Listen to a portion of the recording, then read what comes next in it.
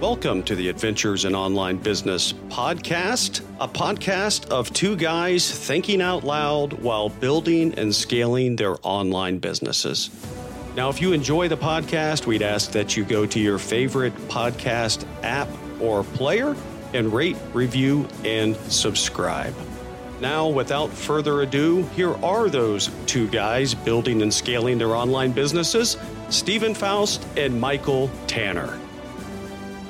Michael Tanner, ho, ho, ho. Merry Christmas to you and your family, sir. Man, same to you, Stephen. I am so excited about this week, Christmas week, and leading up. Friday, Christmas is going to be here. Santa Claus is coming. What's your odds? What's your chances? You think you're on the good list or not? Man, I hope I'm on the good list. I think I am. I have my fingers crossed. I know my family's been on the good list. I don't know if they'll think I'm on the good list, but I hope Santa's got something in store for me and for all of us. But I'm looking forward to this time. I just love this time of year. We're out of this horrible heat in the summer in Phoenix. It is beautiful. It lows in the 30s, highs in the 60s. Oh, wow. And it's sunny every day. Christmas and the lights are out and the crispness in the air in the morning. And it's just a great time of year. And luckily, you and I get some downtime in between this 20th or so of December, you a little bit sooner. But for me, around the 23rd, all the way to the 4th of January, I'm looking forward to spending time with family and just relaxing. And maybe, just maybe, I'll have a little bit of time to work on my online business because I got a lot of stuff going on with websites and stuff I need to do. But I've got to balance that out and figure that out. Glad Christmas is here. What about you, my friend? What's going on with you and what do you have planned for the Christmas season? Well, I'll tell you a quick story. Actually, we talked about Santa Claus and are we on the good list or the naughty list and all. I'll tell you a quick story.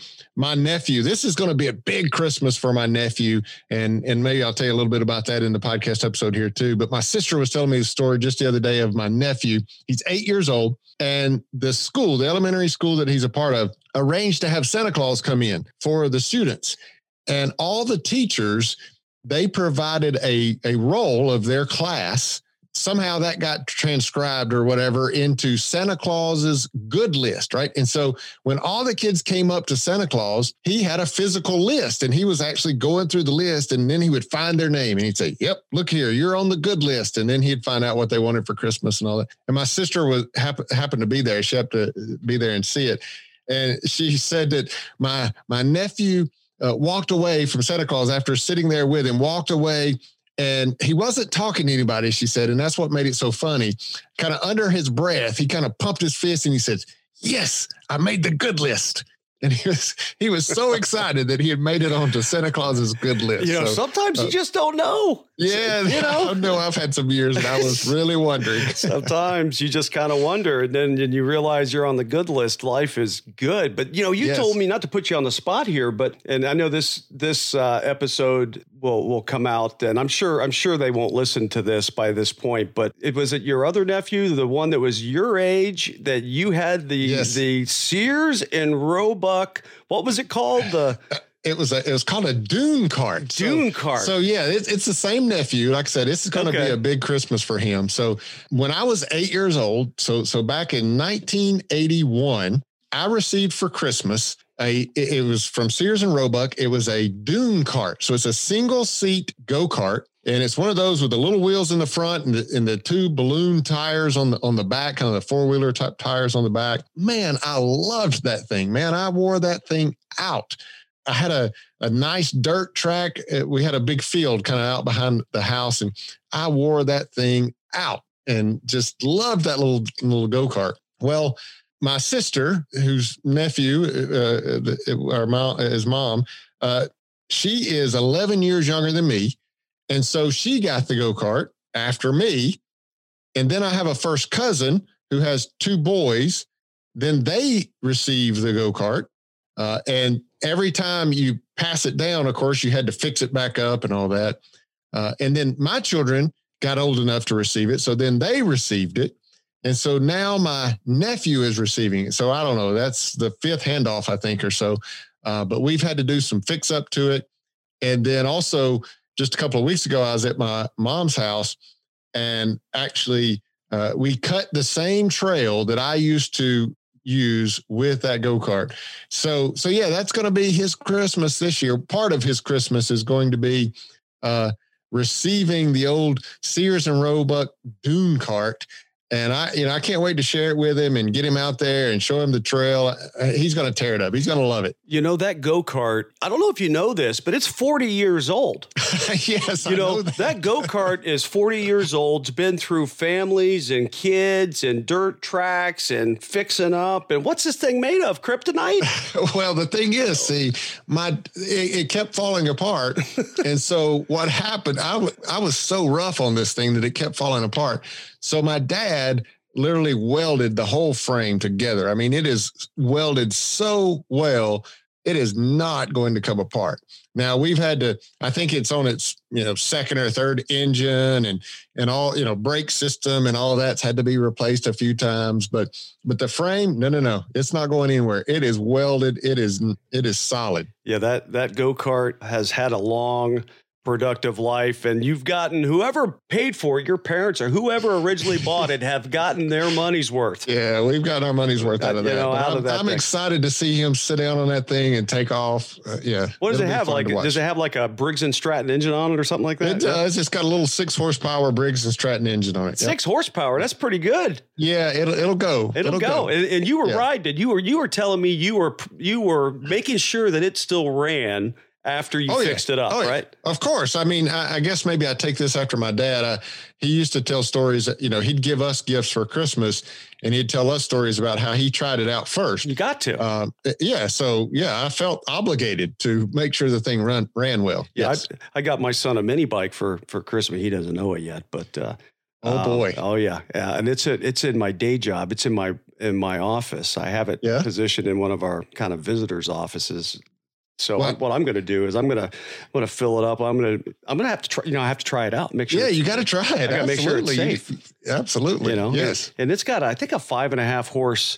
I don't think it's a Briggs & Stratton technically, but it's a Coleman, one of those Coleman mini bikes, and it has. Oh yeah. It's kind of the old style mini bike you remember as a kid. It's got the rigid frame on it. There's no shocks. Oh, that's going to be a lot of fun. Kind of got some balloon tires on it, and it's a 196 cc engine. I'm like, wow, that's a big engine for a mini bike, but it's all torqued down and it goes. It's all off road. So I'm going to have. I am under the weight limit for the mini bike, so I will be on the mini bike. I don't know how you sat in that go-kart. How do you fit in that thing? Well, the knees, flare up and out a little bit more than they used to. But and it has a roll cage on it. It does. And it has literally zero suspension to it, right? So it will, at a 48-year-old, it beats me to death. Now, when you're 8 and 9 years old, you don't care. That's right. But yeah, when you're my age, it'll beat you to death. You get done, that's so much fun. You got to go to the chiropractor after you get done. Exactly. Right? So, but it's good. I just can't wait to see him receive that. I mean, look, the whole cliche about it's better to give and receive and all that. Christmas for me proves that out in spades, because man, I just love to see people's face when especially when they get something that has got longevity like this and it has a story behind it and all that. I just love to see people light up when they get something that's well thought out. It's thoughtful from the person that's giving it. I just love that. No, that's awesome, man. Sounds like a lot of good stuff is going to happen. And for us, we were trying to find a cabin and trying to find some things to go do. We haven't figured that out yet, but I know we've got the tree, everything's up, the lights, the tree, the stuff, everything's going. And it's, we're just having a good time. I'm looking forward to having multiple days off, a week and a half, 2 weeks off, to be able to just kind of turn it off a little bit. Yeah. And what I can do, when I decide I want to work on the online business, I'll get in and do it and work on the website. And I know you're working on the website and doing a lot of things. I'll try to find some time to fit that in, but not at the expense of all the other things that we want to do. Spend time with family, relax, and you got to take care of your honeybees and all that stuff. Yeah, it's really timely in that I know just last week we talked about on this podcast the difficulty that it was to balance the day job, the side business and family. And we talked about really just because this season of the year in our day jobs, there's just a lot to try to get done before the end of the year and all that. And so how timely is it now to have literally some days off, right? Vacation days from the day job, and then the holiday season where you get together with your family and your friends. And it's just really, really timely to come off of such a rigorous few weeks and now take some downtime and spend with the family.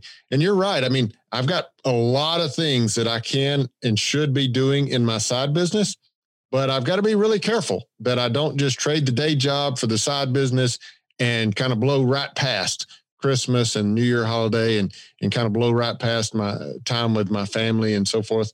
So yeah, I'm looking forward to relaxing, taking some downtime here this week leading into Christmas. Yeah, my call to action for everyone is just be intentional. Find time. If you need to work on your business, if you need to work on things that aren't family related, just carve out time, be intentional about it, put it in your mental schedule, your physical schedule, and make sure you don't let that overtake the time that you carve out for the other important things in your life. Yep. Family, kids, relaxation, whether that's meditation, physical exercise, whether that's, going to church, a lot of things going on with the holidays and church services and things. Mm-hmm. Just balance it out.